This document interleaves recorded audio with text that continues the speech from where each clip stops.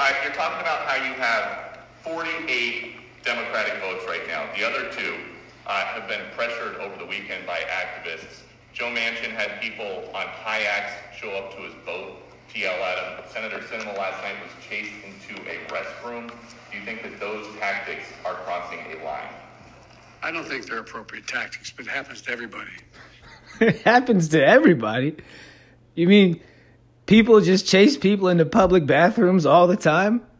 Trying to get them to answer questions? That happens to everybody? How stupid is this motherfucker? Warm it all up! Everything you got! Yeah.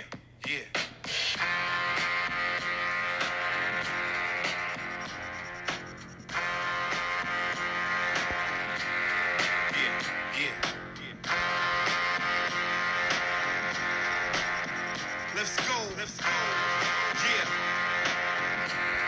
Listen. Welcome to the Sports Antidote, episode number 69. I'm your host, Danny Belts. It's only a problem when it's a problem. Hey, Gronk, what do you think about episode number 69, bro? One more, I got 69 touchdowns, if you know what I mean.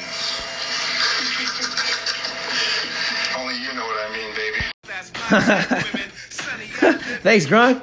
Richard Sherman, convicted felon, no problem. Signs with the Bucks like nothing happened. We're going to have to talk about that again. I can't help it.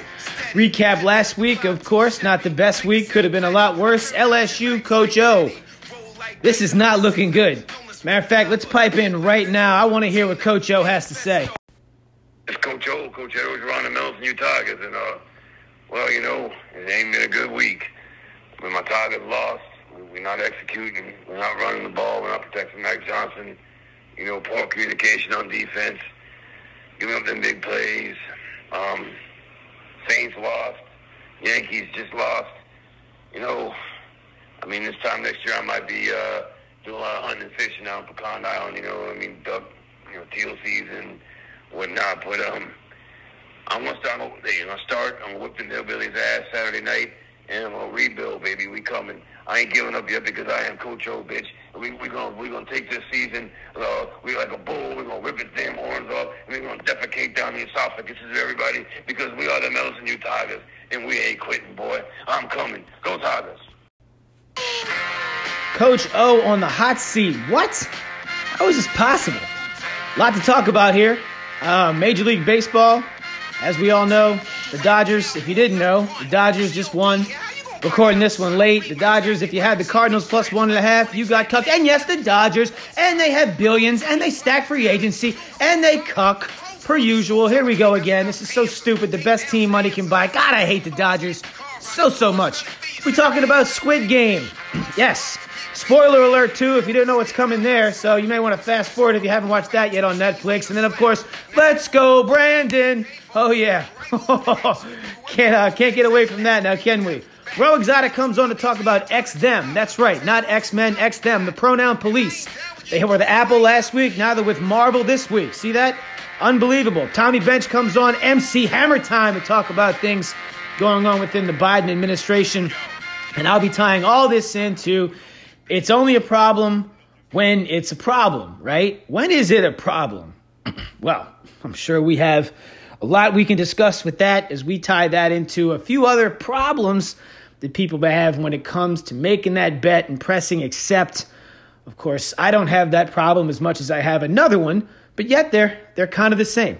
So I look forward to talking about all of this eclectic podcast rolling into episode 69.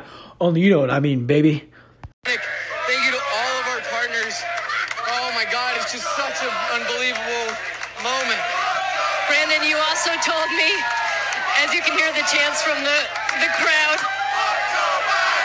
let's go, Brandon. Yeah, let's go, Brandon. Yes, that's what they were saying. No, they were saying, fuck Joe Biden. Sorry, Coach O. I know you lean to the left. I'm just quoting what everyone's saying. Stadiums around the country, it really doesn't matter where you are. Pro stadiums, no matter what sport, even at woke MLS games. But that could be anecdotal. I mean, sometimes I don't even see a lot of people doing it, maybe just like 4 or 5. It takes some balls to do that these days. But I'll tell you, this reporter, this just sums up just how stupid. It's not the fact that people are saying F Joe Biden in the stand. It's been happening for months. what really we should be paying attention to here on episode 69 is the fact that this reporter thinks we're that stupid. A 4-year-old knows what they hear.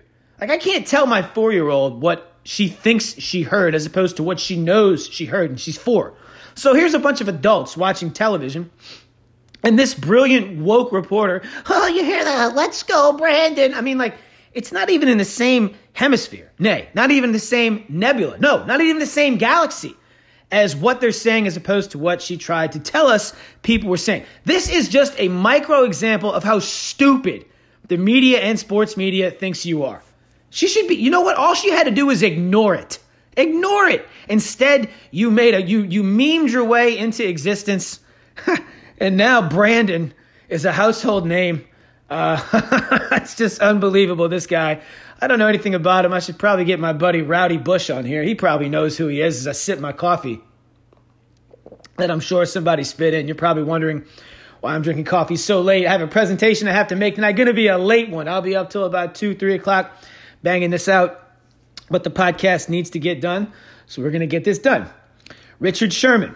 This is unbelievable. This is the set. We're going to talk about it again. Again, this is a man, okay, that was just glorified by the NFL and the Legion of Goons. I'm sorry, the Legion of Boom, up there with Cam Chancellor, the lying asshole Michael Bennett, who, of course, went to the Philadelphia Eagles.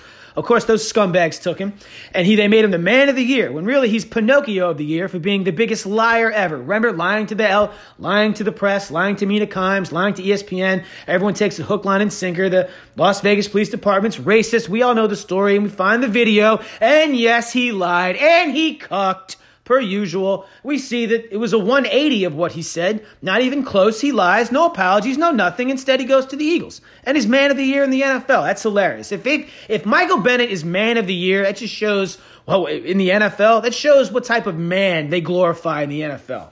A losing, lying, race-baiting piece of shit. And Richard Sherman is no better. Richard Sherman now, what's he do? Gets drunk as all hell, which we'll be talking about in a minute. Yours truly here. Goes and breaks into a house. He's drunk as all hell. There's domestic violence. There's multiple felonies here. But yet, no, it's fine. He had a little apology.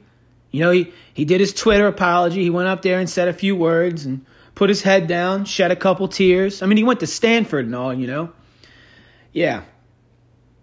You know, I remember when Riley Cooper at a country music festival, a bunch of white people, probably hammered drunk, said the N-word, not condoning it at all. He said it to a white person. That doesn't make it any different. Well, it kind of does. It's still bad, not nearly equally as bad as saying it to a person of color. That would be a whole other degree of intolerance, I guess I'd say. But at the same time, he basically couldn't play football anymore.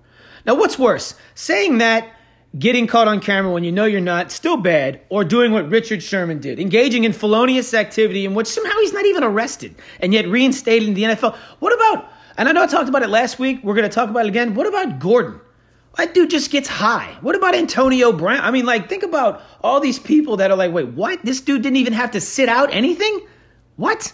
No, he signs, and the Patriots get smoked. Lucky they won that game. Tampa 1-3 ATS. Somehow they're 3-1. Should be 1-3 straight up. Matter of fact, the Falcons game wasn't out of question with halfway through the fourth quarter. It was only a 3-point game before errant interceptions came plural from Matt Ryan. But that's neither hither nor thither. The Bucs are a joke. Joke. Capital J. We're just saying that because no, I'm serious. They are. They're just not that good. These are the facts, and they are indisputed. If you don't like it, leave. The Yankees are out of the playoffs. Does anybody really care? I don't. I could care less, actually. The Cardinals are out. I kind of like them. Nolan Arenado, stellar season, not even considered for MVP. Hilarious. He'll win the Gold Glove at third. 30-plus home runs, 106 RBI. Yep, not even in consideration, as he was one of the sparks that fueled this crazy run for the Cardinals to get into the playoffs. Just shows how ridiculous Major League Baseball actually is. We will recap last week. When did we do that? I guess let's do it now. Why not? Let's go, Brandon. Actually, let's not. Let's get to Squid Game, then we'll do that. Actually, no, let's not do that. Let's touch on LSU real quick. So, you know, Coach O came on here. If you didn't know, LSU just got not smoked, but lost in a ridiculous game at home to Auburn. Bo Nix got benched for Finley, the ex-LSU quarterback. Nix comes back in. I have to give him credit. Had probably 2 or 3, particularly one of the most ridiculous razzle-dazzle broken plays for a touchdown you've ever seen. I'm pretty sure he broke about 17 tackles before delivering a crazy touchdown on a 4th and goal. I don't know how he did it, and then he continued to do that the rest of the game. LSU's offensive line might be the worst in the state of Louisiana. I think Tulane blocks better than LSU. I'm serious. It is just a really bad state of the union right now in Baton Rouge, and the rest of their schedule is just brutal. Brutal. I mean, who do you have? You get Kentucky, they're ranked. Florida, they're ranked. Arkansas, they're ranked. Alabama, they're ranked. A&M, everyone you play now is basically going to be in the top 15, top 25, couple in the top 10. Ole Miss, I mean, I don't know what to say. I never thought I'd see the day. But it looks like O is going to be out. And, like the drunk neighbor says it well. That rah-rah stuff only goes so far. We love having Coach O on the show. But you got to be more than the CEO. You got to kind of be, and you got to be more than just this on the top, hope everything goes well. Some terrible hirings for the coordinators, and it all comes back to you and, Coach O. And, I mean, a lot of it is much like these British admirals, man. They go down with the ship, and you have to go down with the ship when you're the head coach, especially after the first enema of coordinators happens, and then another one is on the way, and it just becomes worse and worse. Word is they're trying to go to Ensminger for offensive advice. This is just not good. It's just not good. This could get real ugly. If you thought last year was bad, this might get super ugly. And if I'm Stingley, I'm not playing. Squid Game. If you didn't see Squid Game, it's a Korean show. It's pretty crazy. Spoiler alert. It's like the Hunger Games meets Saw, except it's okay voiceovers, but at the same time, the subtitles are so off from what's being said. But if you can get around that, pretty cool plot. I think they should just teach those boys to speak English over there. No, I'm just kidding. I enjoyed it until the end, when it just reminded us that family is not as important as social justice. And instead of the guy going to America with all the money after winning, and he won all the money, and he gets everything, he has to see his daughter in Los Angeles, and he cucks again and decides to go back and be a social justice warrior to stop the Squid Games from happening, even though people are signing the documents and they know what they're getting into. Well, no, they don't, not really. When they read the fine print, I can't help you out. You just can't. Richard Sherman. Let's go, Brandon. All this insanity. Squid Game, Coach O. Last week, Danny Belts. 16-7 on the year. 14-5 coming in to last week. Definitely a good year. 2-4 this week. Still haven't had a losing week per se, but breaking even is only going to hurt the percentage. Tulane gets slaughtered by East Carolina, and once again, for the 4th time outside of Morgan State, Tulane just goes way down early. This is just a bad sign. It is not looking good in Tulane at all right now. Willie Fritz, I don't think he's hot seat, because I don't think Tulane's going to ever find anything better, nor is that the most desirable job. But, man, they just look bad. They get boat raced by ECU. They brought it back with an 8, late third. You thought it might have been a game. Nope. Boat raced out the 4th quarter. They just don't have it. They play Houston tonight tomorrow night, primetime football. Thursday night, I don't know about that at all. I mean, everything in me wants to take Tulane because it's a great spot. Houston just beat Tulsa by the national debt on the road last week. Surely they do the same to Tulane. Tulane typically plays Houston tough at home, particularly on these Thursday night games. But it does not look good. And, man, that was bad. Even worse, my God, Georgia Tech, Pittsburgh, that game was over before it started.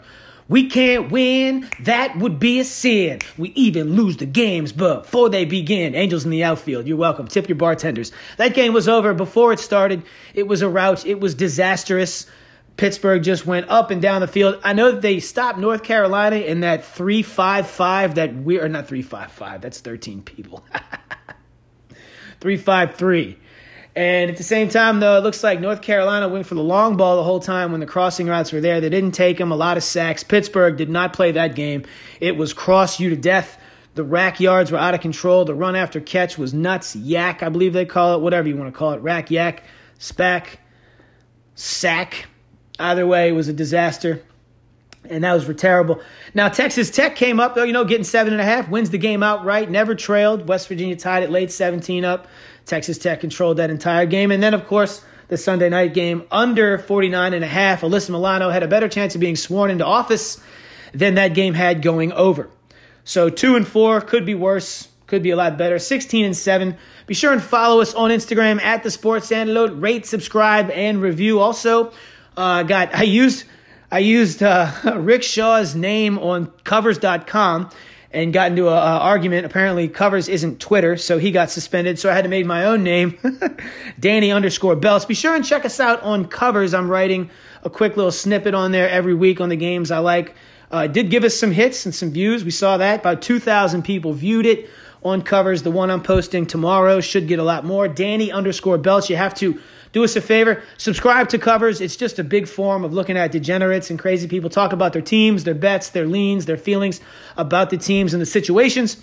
It's pretty funny, entertaining, but you have to sign up to comment. Be sure and sign up and comment. Looks like that's how that algorithm works to keep the posts and the forums up top. We want to be up top, so be sure and comment. It takes 10 seconds to sign up. It's free. There's no spam emails. All you need is an email address, and you are good to go. Again, covers.com, and be sure and find me, just like on Instagram, at Danny_Belts. Reach out and touch a brother. Tell somebody about the Sports Antidote. Even if you gamble, you'll love it. If you don't gamble and lean right, you'll like it. And if you gamble and kind of lean left, you still might like it. You might fast forward a couple segments, but this is for you, and you know who it's for. Be sure and reach out and touch a brother. Tell someone about the Sports Antidote. It's only a problem when it's a problem. Belts, what are you talking about? Glad you asked. The Wall Street Journal had an article recently called Sober Curious Moment, Gray Area Drinking. It's an interesting article that dives deep into both the macro and the micro of, am I an alcoholic? Like, do you know if you are? Maybe you are, maybe you aren't. I mean, I know most people drink a lot like me. Doesn't necessarily mean you're an alcoholic, or maybe you are. I don't know. There's different forms of that. Well, this article kind of gets into that, talks about the difference between a functioning alcoholic per se to a normal alcoholic, the binge drinker, talks about the COVID, how alcohol went up super high in every continent on the planet, even Antarctica. I'm sure the few guys out there were hitting the sauce. Australia went out the roof. Europe out the roof. North America, good God. I mean, liquor stores were raking it in if your state was open. If you live in a cuckold blue state, probably not. But if you live in the open red states, you were good to go. At the same time, though, I would like to come out and just say that my name's Danny Belts. Pretty sure I'm an alcoholic.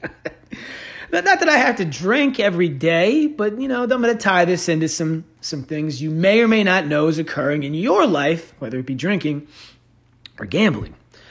So let's just get to the nitty-gritty. So in the month of February, Tommy Bench and I went on the carnivore diet. I think he lost like double digits in pounds. I lost like 6.5, 7 pounds. I didn't really get to the ketosis state that he did. However, we didn't drink for the entire month. He doesn't really drink anyway. I do.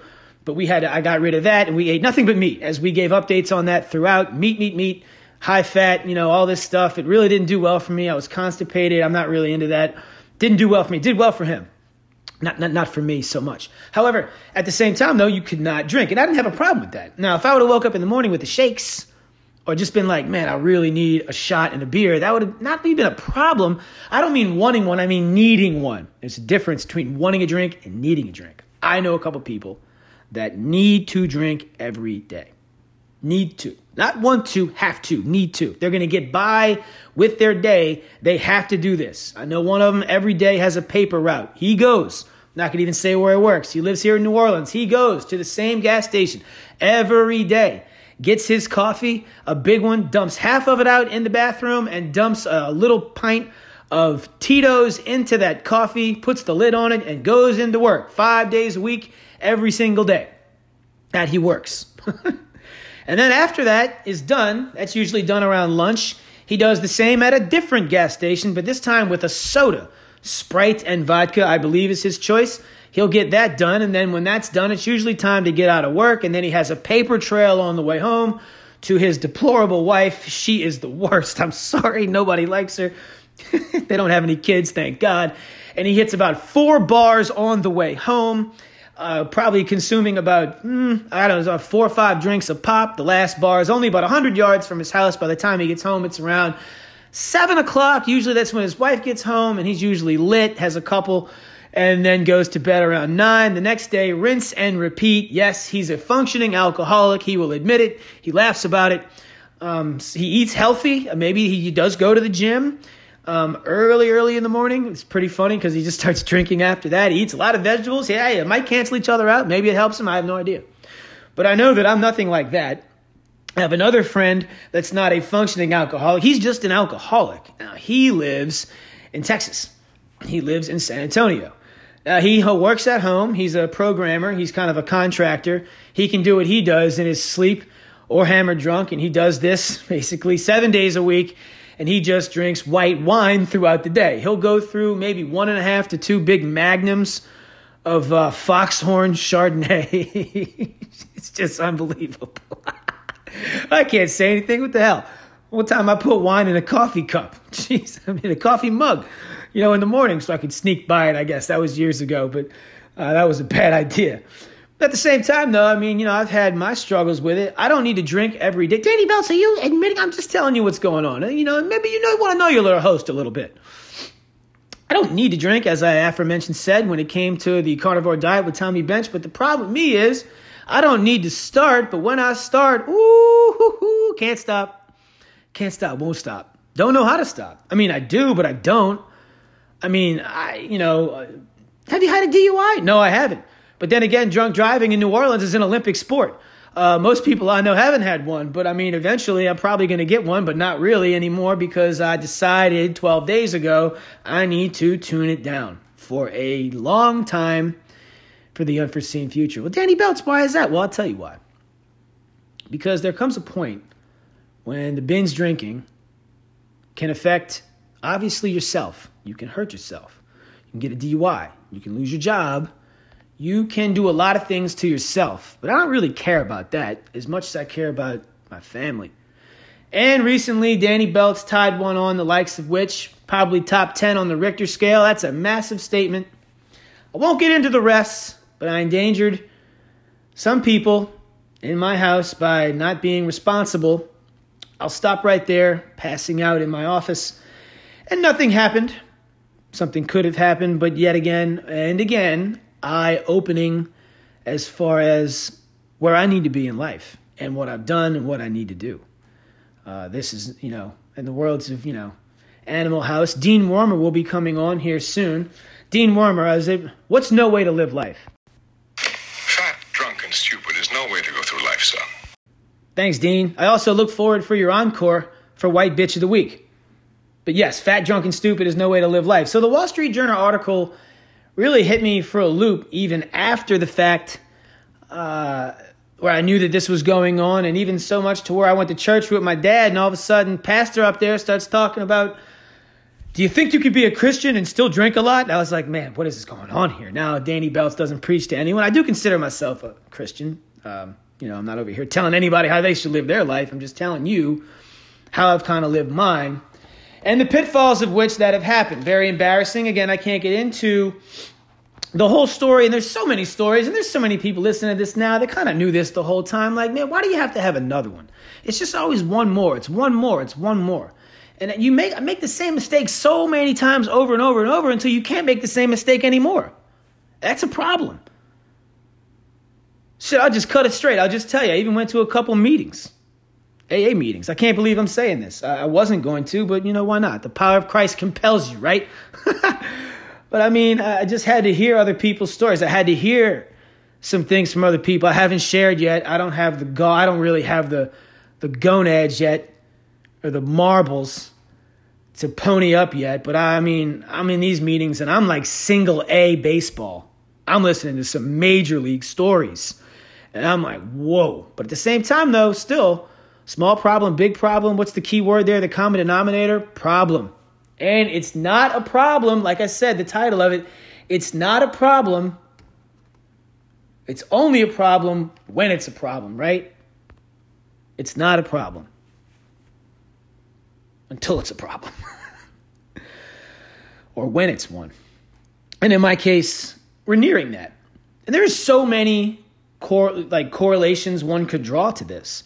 Now, this is one of the, you whine, you want some sympathy. The day that Danny Belts wants sympathy is the day that I will vote for Joe Biden again, or Kamala Harris, or whoever, or move to Texas and vote for Beta Cuck O'Rourke as governor. No, there's no sympathy here. This is just, we're just getting real. Why not?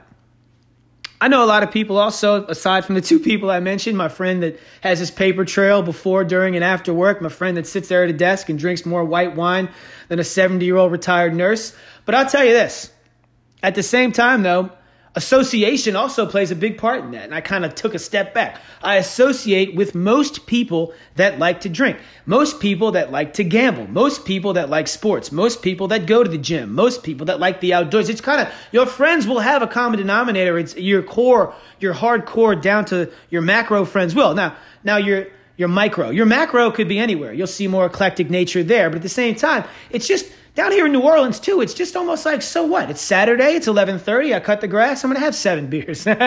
Put the game on, the football game, right? The game's on. How can you not drink? So Sunday morning, there's a 9:30 game in London. If you're drinking at 8:30, nothing wrong with that. You're drinking within an hour before the game, totally acceptable in my opinion. Most people might say not, but at the same time, is that a problem? I don't know. I don't think it is. Depends on if you can stop, when you stop. Now, I checked out the top 5 most addictive substances on earth. There's a lot of different sites for this, sources, but it looks like the consensus number 1 would be heroin. I've known one person that did heroin. Never saw him do it, but I knew it, in and out of rehab. And unfortunately, and I didn't know him that well, but it did cost him his life 10 years ago in South Carolina. I've known, who doesn't do cocaine, right? Now I say that. I've never done coke, really haven't. If I did coke, the world would stop spinning. If you know me, no. You know, like, I don't do it, never done it, no need to do it. I'm pretty fired up. I mean, here I am right now. It's almost midnight, and I could run through a wall. I might go hit the bag tonight. Down 7 pounds, by the way. I'm going to be fighting again. Shout out to the Cowboy. Friday night fights, probably happening January or February in New Orleans. I will be fighting again, somewhere between 175 and 180. I'll be the oldest person to ever step foot in that ring, almost 40. I'm a man, I'm 40. Come after me. But at the same time, that will be happening. Don't need to do blow, but I know 1,000 people that do, right? You do too. And that's extremely addictive. I've known it ruin several people's life, and I've known it to take 2 people's life, 2 acquaintances of mine in college, and they happen within 6 months of each other. Pretty ridiculous. Nicotine. Although it's not really something that can mess you up, nicotine is horrifically addictive. One of my best friends came to visit my mom real quick years and years ago. He didn't have dental insurance. My mom, hygienist, one of the lead hygienists. They got the dentist in there to take his wisdom teeth out, and they did it at cost him like $300 cash. Whatever. They lost money on it. Did him a favor.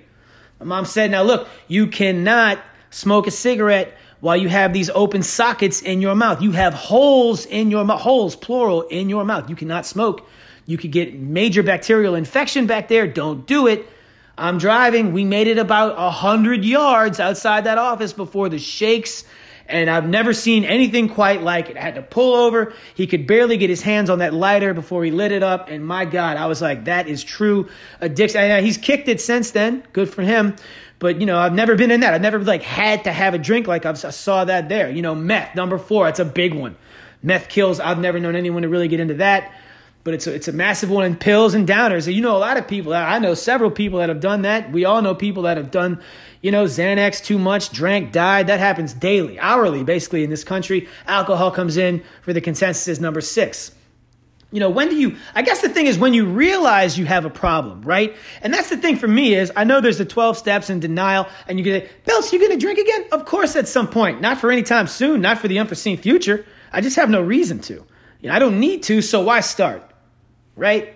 I'd be the first one to tell you to if I had to. I don't need to, so why?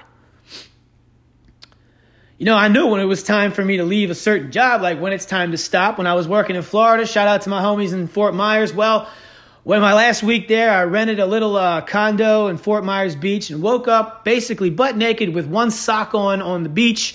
As the sun came up around 4:45, I probably could have got arrested for 6,000 things. I found my shorts somewhere within the near vicinity, kind of put them on real quick, and I knew it was time to get out of the food and beverage industry. At the same time, I knew it was time to take a break from the boozing. But at the same time, here we go again. When do you realize you have that problem? When is it time to stop, right? Because it's only a problem, right, when it's a problem. But then it's a problem. Do you have a problem with betting? I used to have one. Not anymore, really. I don't really have to worry about shelling money over. COVID football was an anomaly, but anyone that's been listening to this show for the last few years know that in college football, college basketball typically bat over 55%, particularly in college football. Hell, this year, we're right around, 65+%. It's early. I'm still due for a big screw-up month or week, but it may come, may not. I know so many people, though, do you have a problem with betting favorites? And do you have a problem betting big favorites in conference play? Is that you? See, you probably don't know you have a problem. You probably think it's okay to lay the big number. Like when Alabama this week goes to A&M, you probably are thinking, oh, you see A&M last week, dude? They lost to Mississippi State. Bro, did you see Alabama slaughter Ole Miss? They're gonna play Texas A&M, and they're laying 14, and yeah! We're going to go back to the White House? Yeah! No, I'm not saying Alabama's not going to cover, but if you got on that early, bro, exotic. I'm not saying you have a problem when you're putting $20-$30 on it, but when you're putting $500 on it, like I know some people and just are swearing this is just a lock. Coastal Carolina, I think they're on tonight. People love betting Coastal Carolina. They go to Arkansas State, laying 19. I don't know one person on Arkansas State. I've never seen a betting public consensus this high. 95% across the board taking Coastal Carolina. Watch out. Look out. I'm not saying anything other, but if you just do this blind and you don't think you have a problem, I'm not talking about a gambling problem. I'm talking about a problem, a losing problem. I don't know which one's worse, but they're one and the same. Has anyone ever told you, man, I have a gambling problem. I can't stop winning. I don't know what the deal is. I want to stop, but the bookie gives me $2,500 every single week. How do I stop it? No one's ever said that. See, you don't have a gambling problem. You have a losing problem, because that's not a problem, right? Until it's a problem. Just like my binge drinking is not a problem until 13 days ago when I made it a problem in my own house, embarrassing myself beyond measure, particularly in front of my 4-year-old, which cannot happen and will never happen again. Belts, you're really disclosing a lot? Well, if you don't like it, leave. Plenty of podcasts out there. World needs bartenders too. 2 weeks with pay. I keep saying that wrong. World needs plenty of bartenders. Help me out, Baldwin. World needs plenty of bartenders. 2 weeks with pay. Good. Thanks, Mr. Baldwin. And I'm not pointing or lauding anyone out. I see this all the time. I see it way more than you can possibly imagine. Maybe one day we'll get into that. But at the same time, though, it is a problem. But the problem is you don't know it's a problem. You keep repeating yourself. Maybe so. But at the same time, and if you don't know it's a problem, subconsciously, this thing morphs. It manifests. Keep betting these favorites and big favorites and Bama. It does not work like that. It is not a sustainable solution. And now I understand people betting $20-$30 to have some fun. That's a smart thing. But there's people betting $300, $400, $500, $600, $1,000 out there that I know of that are not doing it for fun. They're doing it to profit. And you're not going to profit when you just continue to slam favorites in college football and in pro, for that matter. And are you one of these people that likes big public dogs? My God, how many people do you know, honestly, that had Arkansas plus 18, 19, whatever, last week? How many people do you know? I'm dead serious. I know I sound like I keep repeating myself, but I mean, between Ole Miss and Arkansas, I don't think I've ever seen that many people flock towards a public dog. Everyone just thinks it's that easy. And everyone you talk to likes a public dog, run. Especially one that's getting almost 20 points on the road. That's ranked in the top 10, and they're getting almost 20 points. Run. I'm not saying you have to bet the other way. Just don't bet it. That's a problem. It's a big problem. I see this happening. It's almost like, and it's happening this week too. Oh, yes. Georgia goes to Auburn, and Alabama goes to A&M. I mean, this is beautiful. And I don't know one person that even thinks either of those two dogs have a snowball's chance in hell to cover that, and that is a problem. Not for me. Oh, no. The odds of that being a problem for me are very slim. The odds of that being a problem for you are actually a lot more intact, so to speak. So to wrap this up, this convoluted but yet amazing episode, there is no podcast quite like this. You know it. Can't wait for White Bitch of the Week. Just hold on for that one. Molly music is about to be cued. Whether it's drinking, gambling, doesn't matter. Heroin, coke, meth, nicotine, pill. I don't know. Again, you can still probably recreationally get away with this. I don't really know anyone that does recreational heroin, though. It's kind of hardcore, right? Well, I kind of do meth every now and again. No, not really. Like, it's not the first time. If you OD doing heroin, that ain't your first time. No one's ever done heroin for the first time. Trust me, it's never happened. But I think that, and no one's ever just jumped in and just said, I'm going to start betting all these favorites today. And it's not a PSA. Sounds like a public service announcement, but it's really not. It's just, you need to open your eyes kind of like I did. Just take a step back and realize, go back and look. If you have an online betting forum, or you can go back and track how much money you've lost the last year, go do it. Then go in there from the macro standpoint, go see how much you've lost over 12 months. Then go micro and see what you're doing. Track every single play. And look at all the favorites you're playing, the overs, the public dogs, all of the red flags. The same red flags that I had the entire time by I just need one more. I just need one more. I just need one more. Then I won't drink for 2 weeks. Then I'll make up, like I won't drink Monday, Tuesday, Wednesday, and then Thursday I'd make up for all 3 of those days by drinking 5 times more on that day or whatever. It's just pathetic. It's not sustainable behavior. It's ridiculous. Thank you. I'm going to a wedding this weekend. It's the first time I've ever been to a wedding since I was of age or even around 18 that I won't taste some of the sauce, but that's fine. I'm even going to Boston to see Boston Dan. Shout out. We're going to be hanging out there and then driving to Maine. I won't be touching the sauce either. So a lot of big tests my way, but I ain't worried about it. Don't need to.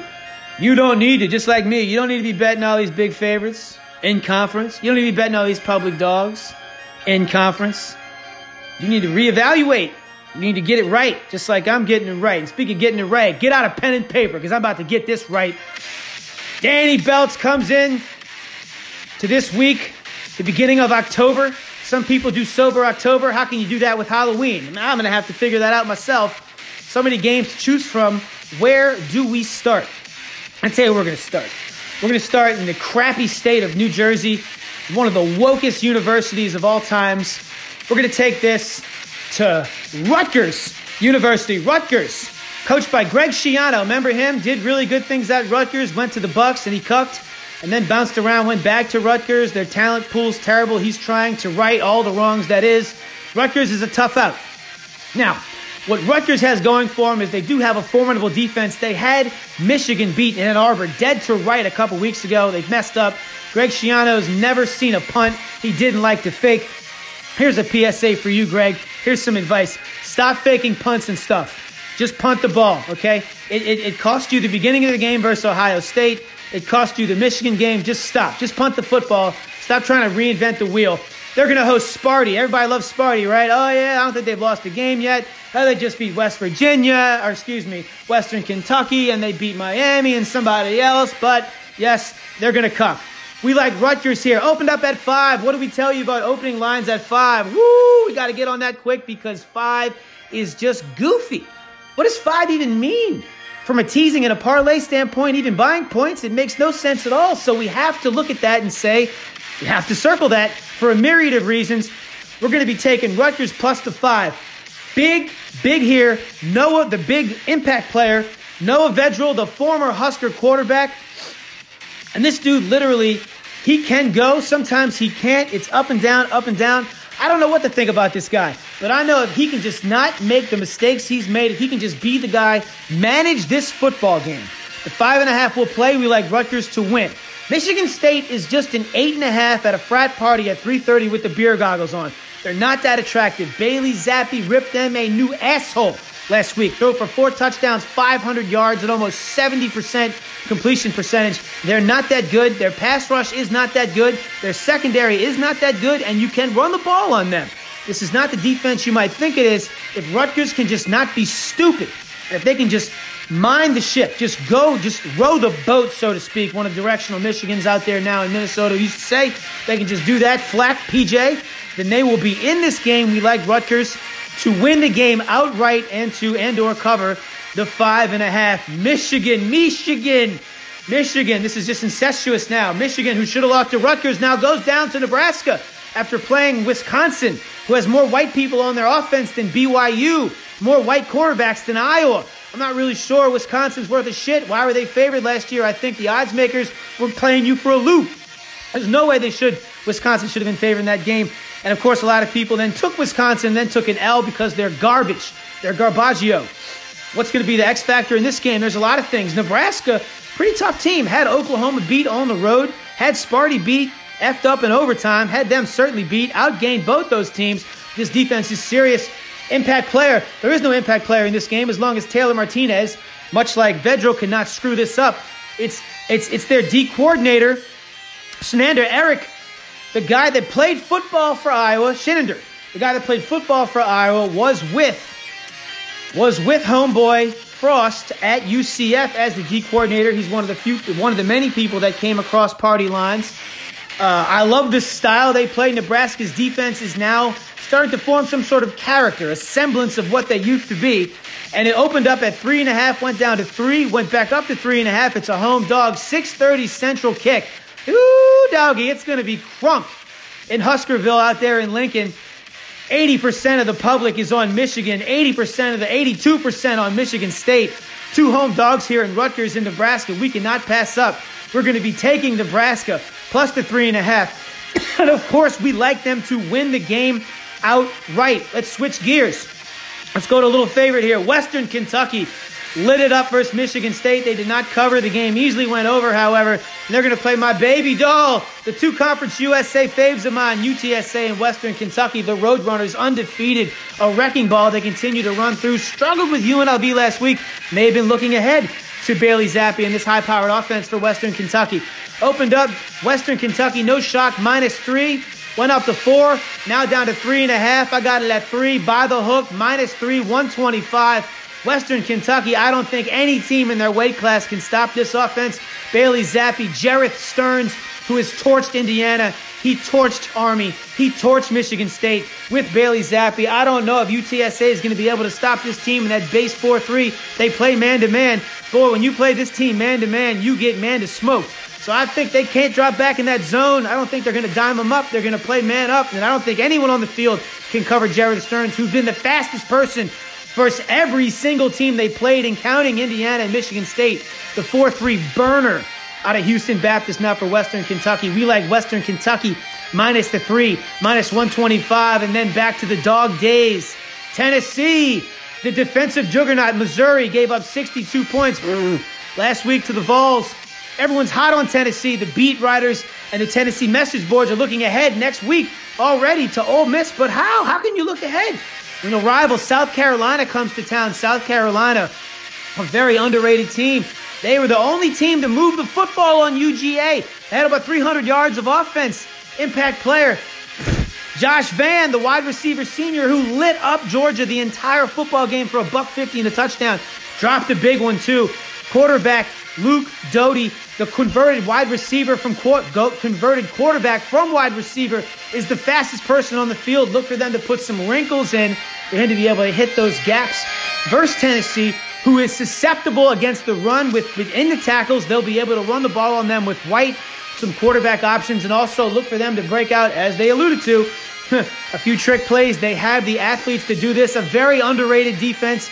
2 to 3 potential. One definitely first rounder on that line. A couple linebackers probably find their way to play on Sunday as well. We like South Carolina to win the game outright. Get the 10.5. Quick recap. Western Kentucky -3 at home versus beep beep. It's the Roadrunners again, bitch. We're going the other way. Sparty at Rutgers. We like Rutgers. The Scarlet Knights getting the 5.5. Don't cuck me, Shiano. Just punt. We like Scott Frost and company. Don't cuck me, Martinez. We like Nebraska plus the 3.5 as the sun sets in Lincoln versus Michigan.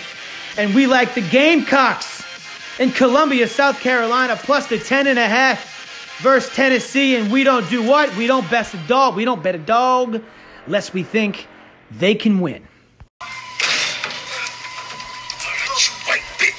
some chon chon. Stay away from me. Give me some chon chon. Chinga tu madre. Give me some chon chon. Okay.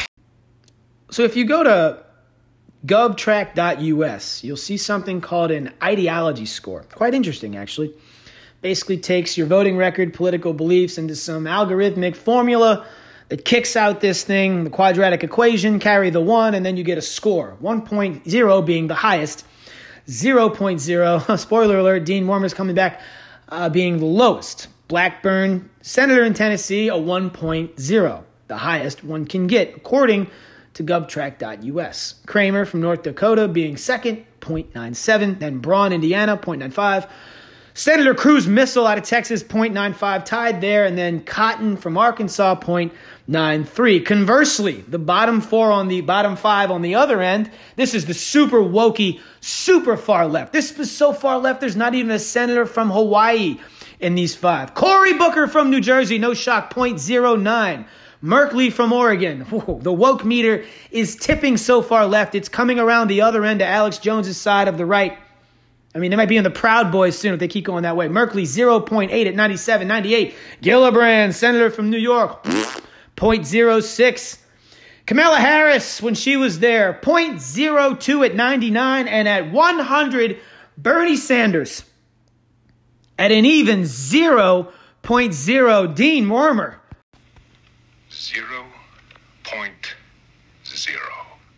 Are you on board with 3.5 trillion? No, we are going to be fighting right now. We are in the midst of very serious discussion. As you know, I introduced a proposal for $6 trillion. So I'm going to fight to make that proposal as robust as it can be. And I think, quite frankly, a strong majority of the members of the Democratic caucus want to go as big as we possibly can. Really? Yeah. I bet you do want to go as big as you possibly can. This is the craziest person in the world. Bernie Sanders.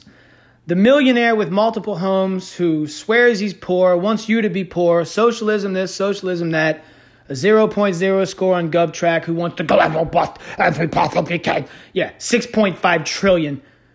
Just, you know what? Bernie, thanks a lot. You haven't been on here yet, but you just expedited your position to White Bitch of the Year. Shocker. You are White Bitch of the Week, and you will sit next to Gavin Newsom. You will sit next to myself, who's still invited to the awards banquet. But you, my friend, will be at the awards banquet mid-December for White Bitch of the Year. Go back to Vermont. The Onion Ring, where even fiction is reality. Everything on here is a fact. With guest host, Bro Exotic, Super Woke.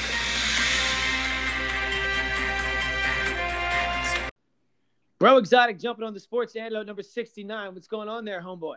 What's going on, dude? Bro Exotic, second in command, Church Woke Cow, Woke Cardinal. What's going on, dude? Sick. Nothing much, man. We talked about the investments last week that the Church of Woke had with Apple, and now it looks like you guys are getting in with Marvel. Really amazing. We go back and just look. There's Buffalo Riot Wings. There was Woke and Token. All these ways, these things that are making money. And then now, the Apple last week, and now Marvel. There's a movie coming out, I believe. I don't know if you directed it, produced it, or both. I think you wrote it. I don't know. X them, as opposed to X-Men, because of gender pronouns and things of that nature. Do you want to go ahead and run us through what's going on here? Because I'm a little confused but intrigued. Yeah, we're just we just needed Hollywood to kind of woke up a little bit. Right. Yes. This X-Men gender exclusive nonsense just had to stop, dude. So we just rewrote the entire franchise, X them. And I did write it. This first movie kind of follows Wolverine and Rogue's relationship as they, struggle to identify as who they truly are. Like Wolverine is a scoliosexual, butch, genderqueer Chippewa two-spirit, which of course a Chippewa two-spirit is a pan-Indian umbrella term used by indigenous North Americans to represent a cultural third gender. And then, Rogue is struggling to identify as a polyamorous, pansexual, lesbian, non-binary, trans woman with a sporadic ecosexual tendency. So, while they're trying to get together in this relationship and really find out who they are through this encyclopedia of gender identification, they're also trying to save the world from undocumented space migrants from another planet who are seeking asylum because they were kicked out of their galaxy because of biphobia, which is the prejudice, fear, or hatred toward bisexual people. It's because that's so deeply ingrained within their culture and spiritual practices. So their galaxy is so woke that they straight up, kick you out for any semblance of pronoun intolerance or crimes against misgendering. It sounds like heaven to me. Woke Pope, the leader and founder of the Church of Woke, agrees with me highly. Of course.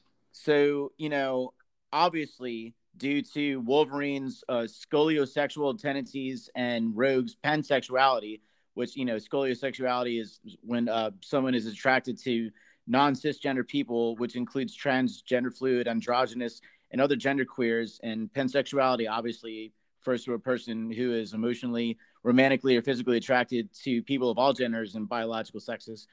So that being I feel like said, you're making this. Is this real? This is real, right? I feel like you're just making all this up. No, dude. Okay. Yeah, so like people who are really another language.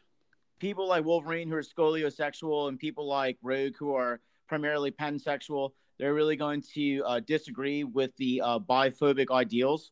So they do not want these undocumented space migrants to come to Earth. So the X-them then band together and peacefully protest against the undocumented, gender-intolerant, fascist space migrants and set fire to their spacecraft and loot their resources. But all the while, these undocumented space migrants all of a sudden just tragically die of COVID because none of them were wearing masks and they weren't vaccinated. Oh, it seems to be is there like a double entendre here, as they say? Or I kind of feel like there is. A couple questions. Rogue, you said, is a pansexual, correct? Yeah. And who would know more about that, being as where you majored in pansexual dance theory at Columbia, if I'm not mistaken? This is true, yeah. So, when you were, helping write and produce this, you put a lot of what you studied and how you feel into Rogue's pansexuality, or did it just kind of go on its own, or did you kind of quarterback that character, is what I'm saying? I'm very curious on how that. I can't wait to see this movie, by the way. I'm on the edge of my seat right now. Yeah, it's actually a very good question, dude. Being a pansexual, given my wider range of, emotional or romantic attractions to all to genders and sexes alike, I actually did put myself in the character of Rogue. I saw through her pansexual eyes. Her pronoun is her. Her pronoun is her, so I'm allowed to say that. Got it. So I did put myself through her eyes, and just I went through a lot of biphobic, controversies when I was at Columbia, dude.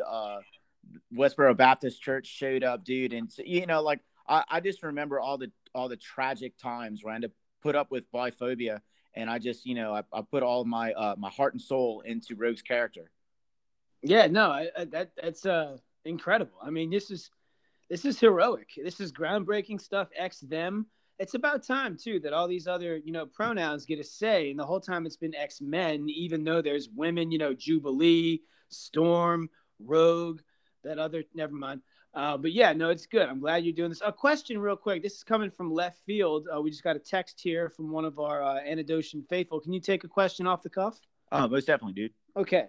Bro Exotic, I'm glad that you're making this movie. This is groundbreaking and definitely amazing given the times and the changes that we are facing as a society.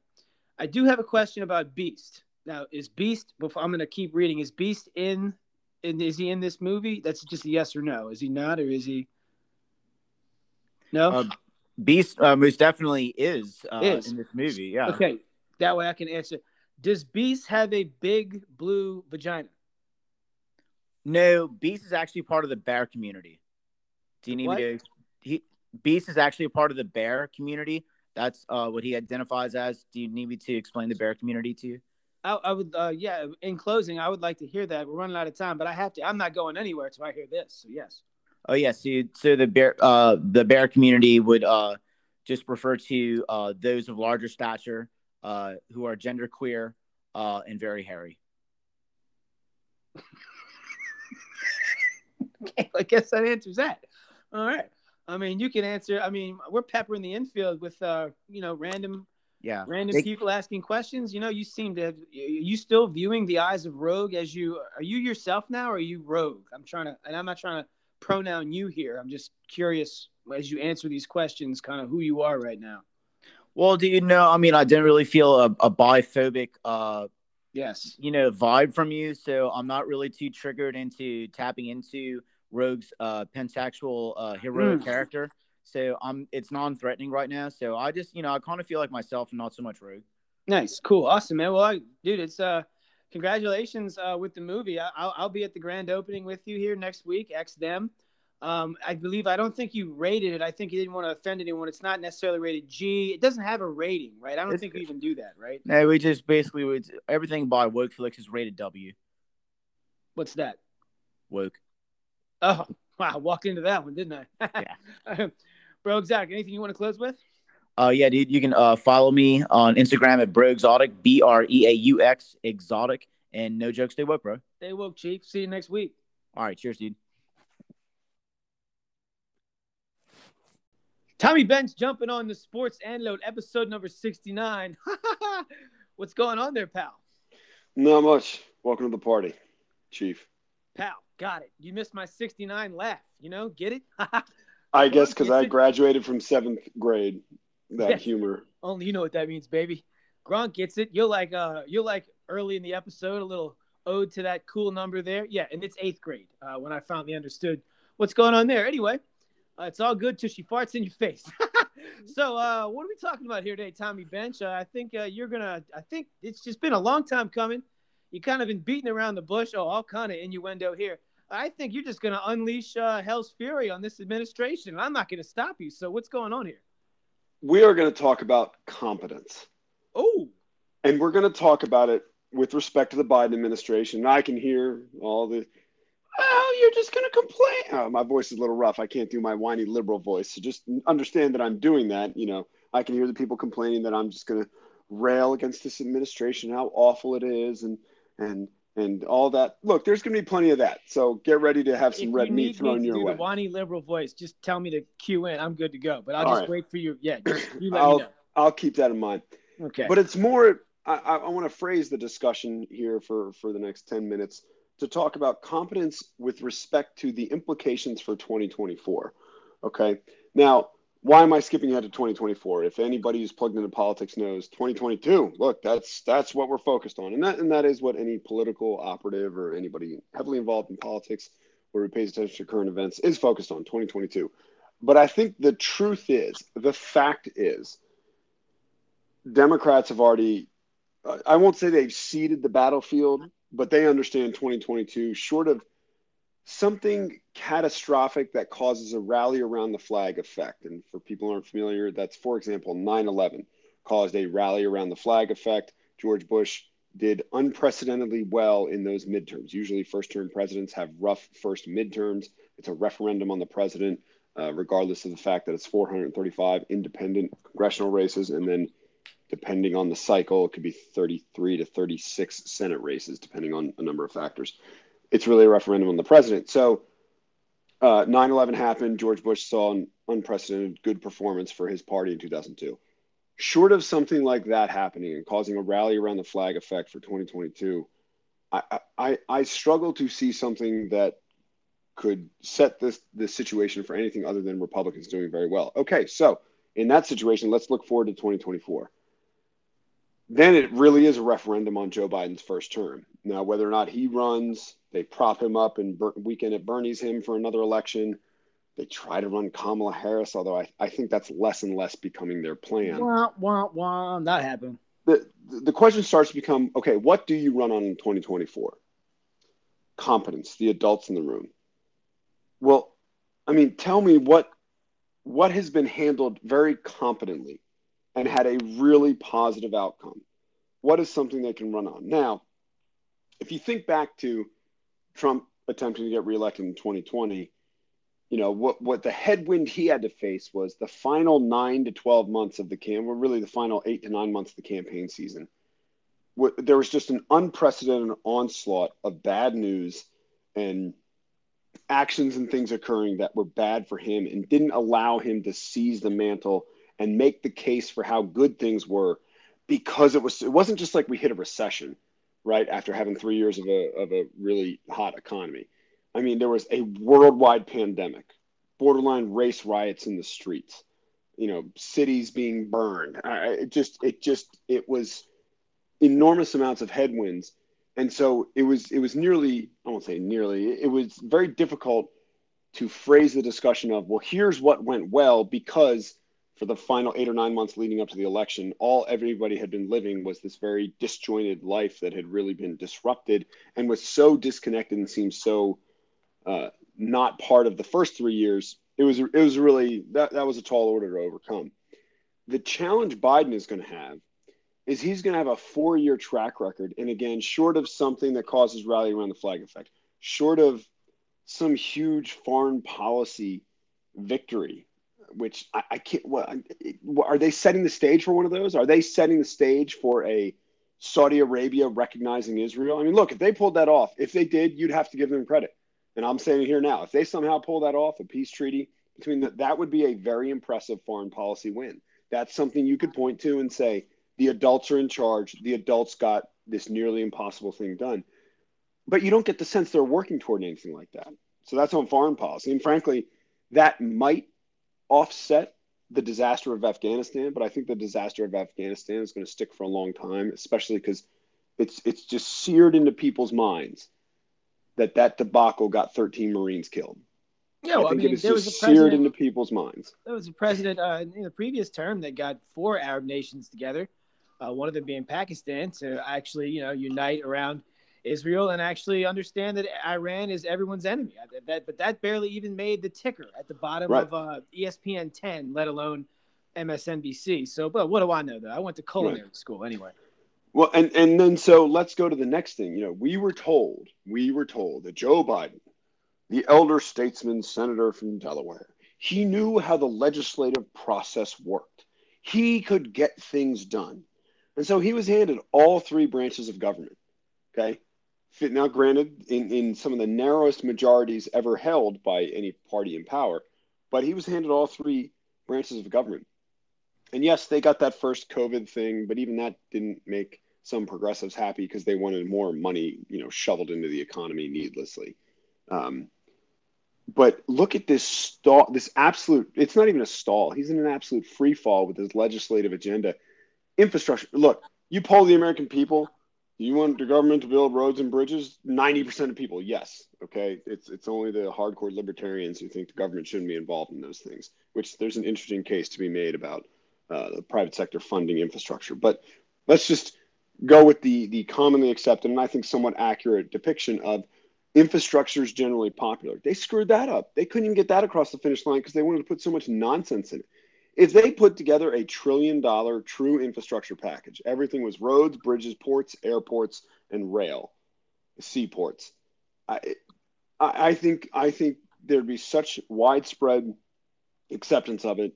They'd get that through. They'd get it across the finish line. But he is beholden to his progressive base, and that is what's killing him. And that's what's now going on, is this internecine warfare between progressives and moderates in the Democrat Party, where they're negotiating against themselves, and Republicans are just sitting back saying, look, you guys have all the power. You do whatever you want to do. It really is interesting that despite what we were told about how he understood Donald Trump was this buffoon running around D.C. screwing things up, but Joe Biden, he understood.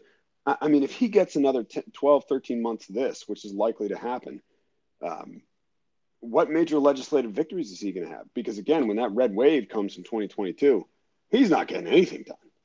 He's not going to get anything done between 22 and 24. And frankly, I don't think people will punish Republicans as hard in 24 for them kind of stonewalling during 23 and 24 as they're going to punish Democrats for not getting things done and being beholden to loony leftist radicals which is not the bill of goods that we were sold in the 2020 election. We were sold that Joe Biden, the adult in the room, Even the keeled, moderate, baby. even keeled, the adult in the room. I mean, that was really, really what they were going for. So it's not going to be legislative victories. Okay, I know. Such a great father, too. But I'm sorry. Yeah, he really produced some all-stars there. Let's talk about COVID-19, right? Okay, that's what they're going to win on. Well, the consensus is, and here we go, to all the whiny liberals, you're actually going to hear me be fair. I don't think it's fair to attribute the Delta surge to him. I don't think it's fair to say, well, he had 1 million vaccines a day coming in, and then it dwindled, and then the Delta surge. Look, people who make that argument are also the same people who say, they're not fans of the vaccine. You don't get to massage it that way. I think the truth about COVID-19, whether it was for Donald Trump or Joe Biden, while there are things that can be done to allocate resources, the truth is, no matter who would have been elected president, and no matter who was president in 2020, the spread of the virus and the amount of death observed was probably going to be largely the same. We've learned that lockdowns aren't really effective. The virus continues to spread, especially the Delta variant. Heavy masking, it doesn't seem to make a huge difference. Again, the Delta variant is so transmissible. It seems like it's just going to spread. Look, vaccines have blunted the spread, but even still, we're seeing a fair number, not a huge number, but fair numbers of vaccine breakthrough, but lower hospitalization and deaths, so that's good. But the point is, by 2024, I think COVID will somewhat be off the table. And if they try to revive that in terms of, well, we finally ended it, I think people are going to go, no, Joe, it kind of petered out on its own. Just the same way, I don't know if we remember, but in the 2020 election, Trump tried to point back to the Obama administration's mishandling of the 2009 swine flu. Well, the reason that wasn't going to stick and be effective is most people don't really remember being hugely inconvenienced by that. And while, yes, there were a couple of epidemiologists who made claims to the effect of, if swine flu was as deadly as COVID, it would have, based on how many people contracted it, it would have killed many more people. That's, I guess, a fair point to make. But again, I think a lot of people intuitively are going to say, look, viruses spread, and you might like politically how one guy handled it over the other. But if you're really trying to assess competence, I think it's hard to assign how well one administration did over another for something that was probably going to run roughshod all over everybody, no matter what. So I don't know. I mean, and really in 2024, are you going to want to drag COVID back up? Are you really going to want to be still talking about that? Maybe we get one or two more waves. I have a feeling each wave will be a little more blunted than the previous one. That's what you see in a lot of other pandemics past. I think that's what you're going to see with COVID. So by 2024, we should be 4 or 5 more waves into it, where each wave is a little bit less, and it really will just be an endemic thing that you live with. So are we going to point toward the border and immigration? I mean, are they going to want to run on that? Obviously not, because Kamala Harris is staying away from that. Keeping more than a 10-foot pole, almost a 10,000-mile pole, to stay away from the border. She doesn't want to be associated with it. She hates that she got stuck with it. The Biden administration surely doesn't want to roger up and own that. So you're not going to run on that. So what are they going to run on? Are they going to run on, they got the CDC to refer to pregnant women as pregnant people instead of women, because now men can get pregnant? Are they going to run on, they got more members of the government to start using preferred pronouns? And lest you forget, as much as we can't stand Jen Psaki, she does have a difficult job. She has to go out there and play defense. And if you notice, the difference between her and some of her predecessors, she is nonstop on defense. I mean, the press secretary. Tommy Bench, have you not heard Bro Exotic? That's who he drafted in the first round for his defense, because she's one of the best defenders for his Wokency draft in the history of the whole draft. She's pretty good. Defender. She's great. She's a great defender. But the difference being, when you're running for re-election, you can't, if you're playing defense, you're losing. You have to play offense. And we all know what the best offense is. It's more offense. Forget this, the best offense is good defense. Best offense is more offense. And I think Trump tried to do that in 2020. He had a lot of things going against him that made it difficult. They also had to pivot and play defense at times, often on things he didn't want to be playing defense on. He wanted to be playing offense on the things that he felt were strengths for him. And I guess the question I'm asking is, Danny Belts, the Democrat National Committee comes to you and says, all right, look, we know you're a hardcore right winger. Tell us how you would win over moderates and people to the right. What can we go on offense about? We'll give you $10 million to advise our campaign. I would struggle. I really would struggle. Look, and if I had to do it for Obama in 2012, I think you could fumble around and find some things. Obamacare, and that's just about messaging. You got to convince people it was a good thing. At least you got it done. And we can argue whether it was good or bad, but that's just a messaging thing to tell people what they got done. They droned a lot of terrorists. Okay, hey, that's good. People like dead terrorists. Let's talk about that. We got Osama bin Laden. Okay, all right, yeah, let's do that. Did he drone a bunch of kids? Oh, that already. Yeah, yeah. Did he drone them? I mean, they did. They just didn't publicize it. So, I mean, I really struggle. What are they going to go on offense in 2024 with? Because Republicans are going to come hard in 2024, and it's just going to be very interesting to further see how this progressive versus moderate warfare breaks out. And then kind of the closing comment I have, after the 2022 midterms, there will be a lot of smart political scientists, and they'll do analyses and things like that. And one of the things I'll be interested to see is in Democrat primaries where the further left candidate prevailed and knocked off a more moderate candidate, how successful were those candidates in the general election? Now, you'll have to control for the fact that some of these people some of these real hardcore left wingers will get nominated in such districts so blue that a coffee cup with a D on it would get elected to Congress. Of course. But will the progressives and the activist base gin up such fervor and sentiment during the Democrat primaries to put a bunch of hardcore lefties in some of these purple suburban districts outside of major cities in the Northeast that up until 2020 were fairly reliable red voting areas? We'll see. And then the question is, will some of those suburban voters who have sworn off allegiances to Donald Trump and somewhat by extension the Republican Party, are they going to stick around and vote for that left-wing agenda? My concern is some of them will, but it will be interesting to see if nominating lefties, it's no longer that they're just having them run in their primaries. Some of them are going to get nominations. There are going to be some moderates that are going to get knocked off in the Democrat primary. And it'll be interesting to see what effect that has on the general election. Latest, a very recent poll that came out, closing thought, from Quinnipiac showed the general congressional ballot with Republicans +3. In any environment where Republicans are plus anything, that's a wave election. Even if Republicans are -2 in the generic congressional ballot, it means we're headed for some huge Republican victories. So, I think you're right. I think one thing too that you missed was you're talking about the purple areas, the inner city areas. I think what are the odds? Let's see. If I had to make the odds on this, I'd say it's -500, as in bet 500 to win 100, 1 to 5 odds.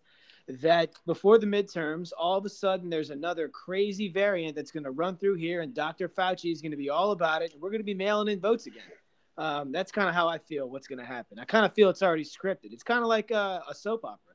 We can fast forward to the end and watch the last episode. I feel like there'll never be another fair election forever. I hate to piss in your cornflakes, but that's kind of how I feel. I think it's possible. I'm not as pessimistic about that from this standpoint because of the way data for COVID is aggregated and distributed and widely available. I think people will see, all right, well, this Delta wave, look, it was a surge and it shot up sharper, but it's also coming down pretty quickly. And I think people will more and more people will look at the numbers and go, geez, they're trying to scare us to death, but this wave's not even bad as Delta. And Delta wasn't even as bad as the wave that happened before vaccines were out. The Delta variant. Well, yeah. Delta variant. What are we getting wrapped around the axle about? And plus, in another 6 to 12 months, I think vaccination rate will be somewhere around 80%. And the final 20%, so many of them will just get it and either die from it or survive. And I really do think you'll be pushing the numbers and levels down so low. Now, if there's a variant that truly breaks through, at an 80, 90% rate, both vaccine and natural infection, yeah, no, I mean, oh boy, they will be pleasuring themselves at the thought of that, because all the control they'll be able to cede back. But short of something like that happening, I think it'll get more and more difficult for them. More and more people are laughing at Fauci, telling us that, well, I don't know about getting together for Christmas. So they're overplaying their hand. They've been overplaying their hand, but more and more people are starting to see that. Yeah. I'm gonna. Yeah. Okay. Yeah. The Christmas thing was. Well, I don't know if we'll be able to get to Christmas. We'll know soon. It's like, okay, come on, pal. Yeah, someone just needs it. I'm not gonna say it. I'll go ahead and the Gestapo show up to my house, take me away, give me the jab. You'll never see me again, and they'll throw me in the pit next to Scheller. But anyway, before you roll, any progress on getting that Marine judge, or excuse me, what is it again? Judge advocate. Judge advocate on here. Working on it. He's a little hesitant. He's a bit of a bleeding heart, but we're trying. Well, if you want to bring the sales guy in to close that, you just let me know, pal. All right? Of course. That's what Ops loves to hear. Anything you want to close with here? No, just looking forward to another exciting week. We're going to bounce back on our picks, aren't we there, Bells? Yeah, no, you went 2 for 4, and everyone thinks the sky's falling. But yeah, we're going to go 4 for 4. We're going to rip it up. Staying away from the birds, though. Woo, man. Yeah, I wouldn't go anywhere near them. Yeah, it's not working out so well. I can't say much. The Saints suck, too. Anyway, we'll see you there next week, pal. All right, out here.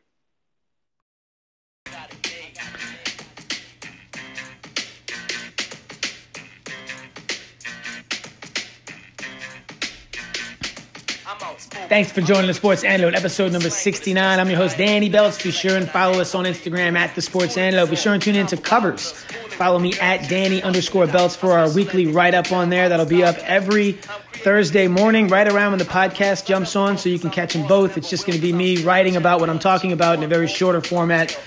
They have a maximum of 4,000 characters. That's a challenge for me because I like to get on there and boom it out, baby.